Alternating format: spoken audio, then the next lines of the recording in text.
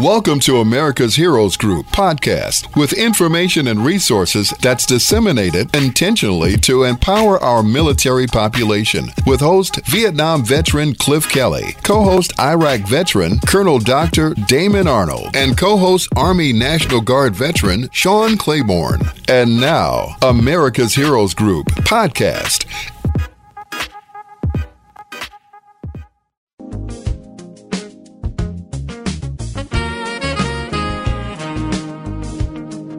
Welcome back to America's Heroes Group. In this segment, we have a roundtable with our partner, the Veteran Legislative Voice. April is Sexual Assault and Autism Awareness Month. Today is Saturday, April 23rd, 2022. And don't forget to see us on Facebook Live. We're live right now, live streaming. See us on Facebook, and also go to YouTube, Google, or search us, americashd.org, and see some of the things we're talking about on our previous shows. And also, when you go to YouTube, like and subscribe so you can get content and also stay up to date on what we're talking about and comment on what we're talking about so we can stay abreast of what you guys want to hear. So we have our host, Cliff Kelly. I'm Sean Claiborne, the co-host. Our executive producer is Glenda Smith, and our digital media producer is Ivan Ortega of Scouts Honor Productions. And we have a familiar voice on the line today. We have Miss Stephanie Collada, our U.S. Army veteran, Army Reserve First Sergeant First Class, and the founder and creator of the Veterans Legislative Voice. How are you doing, Stephanie? Doing great. Good to have you on. So you want to tell us about H.R. 7560, which is a Sexual Harassment Independent Investigative and Prosecution Act. Tell us about that and what's going on. Okay, so last time I was on, we talked about sexual assault and sexual harassment and a lot of things that have changed. 2 years ago from yesterday, Vanessa Guillen went missing, and that actually started a giant social media storm across the U.S., and it actually instigated 4 congressional hearings, 2 different investigations and commissions, and a bunch of things have come out, and there's been a lot of improvements, but there's still a lot to be done. And I really am excited about the bill that Representative Jackie Speier had introduced 2 days ago. It's H.R. 7560, Sexual Harassment Independent Investigations and Prosecutions Act. This act would actually kind of take over the gap of what the previous bills, the acts have missed. So this would, so in the last bills, for everybody's understanding, sexual harassment has made a punitive crime added to the UCMJ chapters. But the thing is that they put in and said that an independent investigator is allowed to investigate. The commander's still in charge here, but they didn't specify who the independent investigator is and how different it is from the current processing. And there's also a few other things that goes in from that. So you're saying that the bill as presented is not quite where it needs to be? Correct. So as it is now, and really before this bill, when a person files a formal sexual harassment complaint, the complaint goes to the commander, and it's typically a brigade commander and above would receive the complaint. They will initiate and put in a investigator. This investigator could be anyone. Honestly, they just have to be higher rank than the 2 individuals involved, or 2 or more individuals involved that in the investigation. So it could be a brand new lieutenant that just got a college out of Bolick and have no clue about sexual harassment. Most likely came from a college fraternity where that stuff is also rampant. I'm sorry, I'm not trying to discriminate fraternities. I love you guys. But those type of things, those type of people just don't have the real world experience of what sexual harassment truly is. Mm-hmm. So, excuse me. So why is that, though? What happened? Well, the thing is that they found that male and female anyone with service members define sexual harassment differently. A lot of females define it more often than not, that most actual legal people will classify it as, and men would most likely define it as less than what the legal lines go. And so there's a lot of issues with that on the perceptions of sexual harassment. For it being still under a command and not a trained investigator, a lot of people that are going through sexual harassment don't feel enough trust in the system to actually action on this. So because you're going to put yourself out there and you might face retaliation. And there is a lot of people that have gone through retaliation and they haven't actually been properly investigated or filed because, hey, you got retaliated against for filing a complaint in the first place. Are you really going to file another complaint about retaliation, especially when you're going through the same chain of command? Mm-hmm. And often the answer is no. So it's almost like, the way I interpret that, it's almost as if, you're almost going to the same system or people that hurt you to get permission to get some kind of retribution or some kind of compensation or some kind of just justice for what happened to you, just to feel safe. Yeah. Yes. And it's really hard because the majority of people that they found that, and it's just barely over, it's between 50 and 60%, depending on the studies, the harassers are higher ranking than the victims. Victims are typically in the same age group as sexual assault and sexual harassment. It's the same group. It's 18 to 24.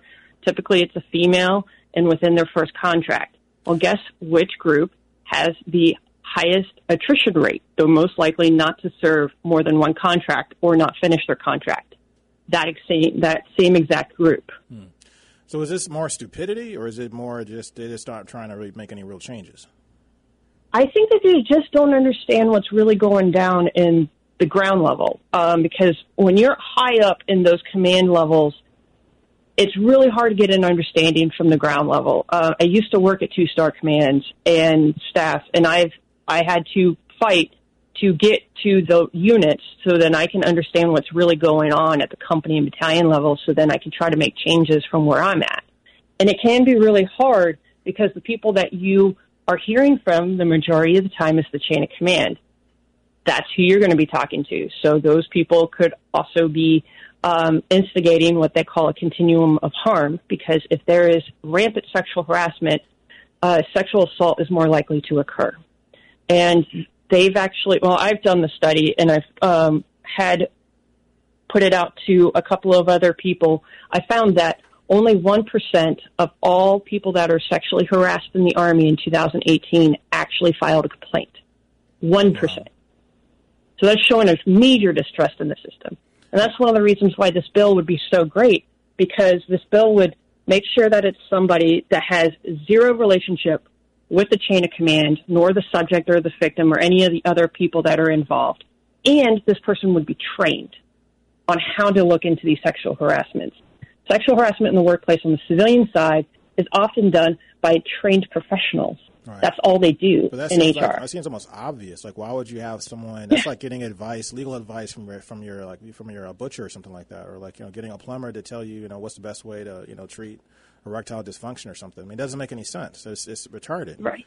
So why? Well, the thing is that why are they still going through this process of taking half-assed measures to try to solve such a serious problem? It's because they're so used to the system being the way it is. I mean, I know you probably understand 15-6s in the military. If you find something wrong, like supply is missing, basically they would put, hopefully, a logistics person in control of the investigation, but the investigation could be anyone to look into where the equipment is missing or why it's broken. I mean, for safety and incidents and accidents, often it's a safety person that has to be trained, but to a certain extent, they don't have to be. So it's a constant culture that they investigate themselves, and that's what they're used to. And so they don't know anything else other than the civilian side, other than the military side. Yeah, but that's just, like I said, but that's still, I mean, it defies all common sense. I mean, when I was a mechanic and I was in the military, I never asked a medic to go and fix a truck. I don't say, hey, medic, go in there and get that vehicle out of this mired in that mud over there. No, they don't ask me to go and do triage on a soldier in the field. I mean, why? So then I'm a mechanic. I'm not a medic. So why would that's right? So this seems like it's more common sense. So then it leans. To me, it leans more into this is not something you really care about enough to really take the time and effort to truly think this thing through. If you can put a missile 1,000 miles away on a target that's 12 feet in diameter, you think you would be able to figure out something that you could figure out at the elementary school level. Right, and then so these type of things were originally in the bills for the National Defense Authorization Act but it was actually purged out. in the process. So that's what happens sometimes. And another thing that happened during this purge was that sexual harassment was originally put in that it would be investigated by a, let me double check my term for this. They would be actually they would be under the control of the special trial counsel, who, like a DA, would receive the information of the investigation and then decide whether to go forward with trial or not, or plea agreements and what have you. The NDA lacks a sexual harassment charge under the control of the special trial counsel. So this bill would also correct that mistake and actually have them under there, because right now, while the investigation would be done outside of the chain of command, it still goes back to the commander on whether to go forward with a trial or not, and the sentencing. There would be a judge that would sentence, but there's like a bunch of things that these commanders have control of. One of the things still I want people to kind of understand is that, because a lot of critics will say, well, a lot of this is because these cases, a lot of these complaints really aren't that serious. Maybe they're ambiguous, or maybe two people went out on a date or did something. Maybe they were fraternizing, or in a relationship that went south, and then all of a sudden now there's some kind of controversy or someone crying a foul. Can you give us some insight as to what types of complaints are we talking about? Are we talking about fraternization? Are we talking about straight up sexual assault? Are we talking about rape? What are we talking about? All of the above. I mean, it would be unwanted advances in a sexual nature. Because honestly, if I receive a private Cullata had received sexual advances from a staff sergeant, I'm going to feel threatened here, and I'm probably not going to be able to handle this situation. So a lot of times trying to say no is kind of scary. But when you do that, when you actually make a report with these cases, I would feel more trustworthy of the system. That's one of the things it's actually happened to me personally with an instructor that had been flirting with me, and I just tried to keep him at a distance, and then he advanced and tried to do sexual assault. And those things happen a lot. There would be other ones of quid pro quo that, if you do this for me, I'll do this for you. It could also be the advances would include not just words or other things. It could also be sending nude pictures to the victim, or actually trying to get nude pictures of the victim. It could also be trying to think of other instances. Actually, it could also include of talking about the sexual in nature in a public place with a person or about a person can also include sexual harassment as well. This is the thing. These are like the things that you learn when you go to most jobs. Like when I go to my job, like once a year, you got to take a little training module. There's like a little 10-minute video that says like this is like sexual harassment 101.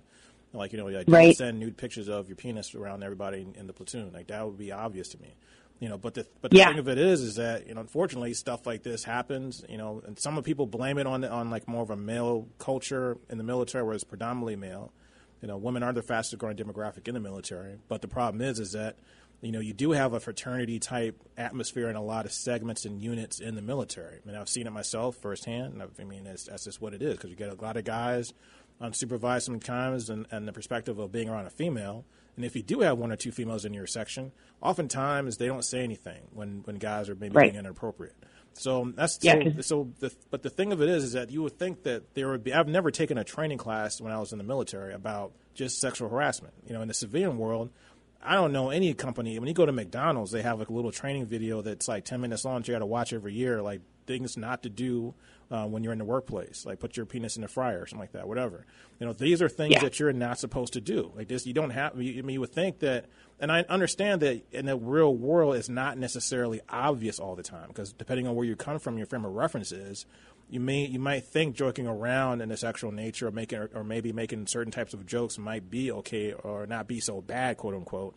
But at the same time, you have to be able to respect other people's boundaries and respect what makes other people comfortable. But even in the military, when you're dealing with topics of life and death, when you're dealing with topics of warfare, when you're dealing with topics of survival, and things like that. So, I don't know. Like I said, I think it seems like an easiest thing to fix, but at the same time, I don't understand why we stumble with it so much in the military. It's a culture problem, and that's one of the things. When I used to teach, because I used to be a SARC myself, a sexual assault response coordinator, when I used to teach the training, I used to go through all of the different instances of sexual harassment and sexual assault, and one of the things that really surprised a lot of the male service members was the instances that are actually qualified for sexual assault, because a lot of times hazing leads to sexual assault. And I would go into detail on the different things, the acts that would happen, and a lot of them were like, oh, crap, I need to stop doing what the heck I've been doing. You see that in their heads, and it happens because it's such a culture thing, is that they think it's okay, and that's where the continuum of harm happens. A RAND study really had shown how it can actually perpetrate a lot more issues. I mean, not only just sexual harassment and sexual assault. It could lead to suicide. It can lead to DUIs. It can lead to a lot of different things happening. There was a base study that the DOD also did, and they found that when they have toxic leadership and toxic people involved in the work environment, there is going to more likely to be sexual harassment, assault, DUIs, drug issues, suicide, accidents, are more likely to happen by 3 or 4 times as much than those units and commands that actually have a good thing going and actually acting properly. So where do you think we're headed? No, where is this bill right now, and then where is this headed right now? Well, it was actually introduced 2 days ago. It already has 45 co-sponsors. It's on the way, and if we just keep up on it, it's going to be hopefully a good push. We've got until the end of this congressional session this year until they can actually, the bill will die. And sadly, Representative Jackie Speier is retiring after this session, so she's not running for a re-election this fall. So this might be our only chance for her, at least. Somebody else can try to carry the flag, carry the banner for that. But that's one of the things that we're just hoping for, that push to get you guys to call your representatives, call your senators, ask them to co-sponsor, ask them to say yes on the bill, just so that they can actually correct these issues. Because what we worry about is all the advances that we have made might not be enough. And when it's not, it shows that it's not enough. Those that oppose those advances will say, see, it didn't work. That's what we're trying to fight against, and try to make sure that the right laws are in place, so then we don't have to go back and fix or have to fight those that opposed. So with this particular bill, your goal is to make sure that it gets fixed. It sounds like, right? Yes, to fill in the gaps that the NDA law had left. Okay, but more importantly, if this bill doesn't, even if as in its current state, is it better to have this bill on the books? If say it goes through all the way and it becomes law, is it better to keep it in its current form versus not having it at all? Yes, most definitely. I mean, I hope that they would not take anything out. I would actually welcome more additions to it. But yes, the way it is currently, I hope and pray that it'll get passed. That's my big goal for this year. If I can get anything passed this year, this will be it. And I never put myself out there like that, but that's what I'm trying to do. So say this thing did get passed in its current form, is it easier or is it harder to modify to make it stronger? Well, once it gets passed, you'll have to go through the entire bill process again. Okay. So that's the reason why it was so hard when NDA passed without these details in it, because then we would have to start the process all over again to get it introduced, passed in the committees, and then passed in each chamber of Capitol Hill. So trying to get it as is the most preferable. And what's the temperature like? Are people receptive to it, or are people kind of oblivious to it? What are people saying about this bill? Some are, especially those that are not too understanding on the military justice system, because when the NDA passed, everybody celebrated, but those that understand the system were like, no, you were so close to getting it perfect, because we were happy the way it was. And so that's one of the things that we are trying to show people to understand. I will say that majority of those that are favoring this type of bill and this wording are Democrats. So with our fingers crossed with the majority in the House and barely the majority in the Senate, we're hoping that we can actually get that to pass, because it is mostly Democrats that do vote and co-sponsor for this type of bill. Mm-hmm. One more time, before we run out of time, tell us, how do we connect with the Veterans Legislative Voice? Give us your social media information and also any numbers you want to give us. Yeah, so Veterans Legislative Voice. I am on Facebook, Instagram, and Twitter. The website is VETS, V-E-T-S, legislativevoice.org. And I'm also writing for you guys weekly on the column for the Chicago Crusader. Excited about it. That's great. I appreciate that. So then this information about HR 7560, that is going to be on your website also. Is that right? Yes, I should have that done tonight. So you guys should actually be seeing that soon.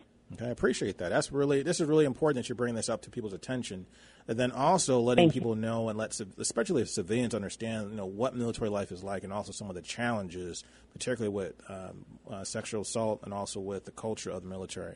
Not to say that that aren't great things that are being done, not that women aren't doing great jobs in the military and being recognized for the work that they do, but there still are some pieces in the military that need to be addressed and fixed for men and women. Yes, and the thing is that those victims that actually do experience sexual harassment and sexual assault, male and female, they're more likely to be homeless. They're more likely to be alcoholics and drug addicts. They're more likely to have a myriad of other issues than just their mental health, because the mental health affects everything in the body, in the person's life. They're more likely to be divorced. They're more likely to be on their own. Mm-hmm. And for the women, they're more likely to have kids while they're homeless, and that's even a more additional problem when that happens. Now, as an aside, do you see the military, either the UCMJ being written or modified, or maybe the culture changing to a point where even any kind of contact or socialization between men and women or two different partners of any kind in the military where relationships are discouraged altogether? That one's hard to say. It's almost like saying that there will never be military sexual trauma ever in the military. To me, it's always going to happen. There's always going to be a leader that's going to perpetuate and allow things to go on. It's up to us to really try to fix that and call them out and file complaints, file reports, try to get these people at least facing justice and correcting these issues. This was the thing that I fought the entire time, and I was in the Army Reserve, was because when I saw myself had issues and had run through a lot of problems, I made sure that it didn't happen to any of my soldiers. And so that's what I'm asking for a lot of people, is try to make sure that doesn't happen to anyone else. Mm-hmm. But where do we draw that line between a healthy relationship to abuse? It's also, well, actually, there's a lot of red flags that have been going out there now. I've been really listening to podcasts, which is crazy, but then a lot of things that people have been understanding about toxic relationships and toxic people are the red flags that happen. And usually narcissism is one of the big things that people target out there, but there are red flags now out there for everyone to understand what is the right thing and the wrong thing for a peer, for a superior, for a commander to really ask for. I mean, they shouldn't be asking for, going to a drinks later. I mean, sure, if it's you and a couple of people, that's great. One-on-one can be problematic. If they're calling you at all hours, there's a lot of different things involved in there. And what I also hate about these type of things is that it can go on the reverse side. If there is a male and female team that work well together, often people assume that they are sleeping together. Mm-hmm. So we have to really be cognizant of the issues that can happen with those type things, and really trying to see those red flags out there. I think that's good information. I really appreciate that. So I think you're doing great work. I think we got to basically do a lot more groundwork as far as getting information out there, and also making sure that people go to the websites, find out about HR 7560. Also, go to americashg.org, and make sure you go onto our website to get information, and look at past videos, and go to Facebook and YouTube and see what we're talking about, so you can understand and get a deeper understanding to what these issues and topics are all about. And also, thank you, Stephanie, for your time. I really appreciate the information you always bring to us every month and every week. You do a lot of great work. Thank you so much. Thank you for listening to America's Heroes Group podcast. Don't forget to subscribe so you won't miss an episode. And for more details, visit americashg.org.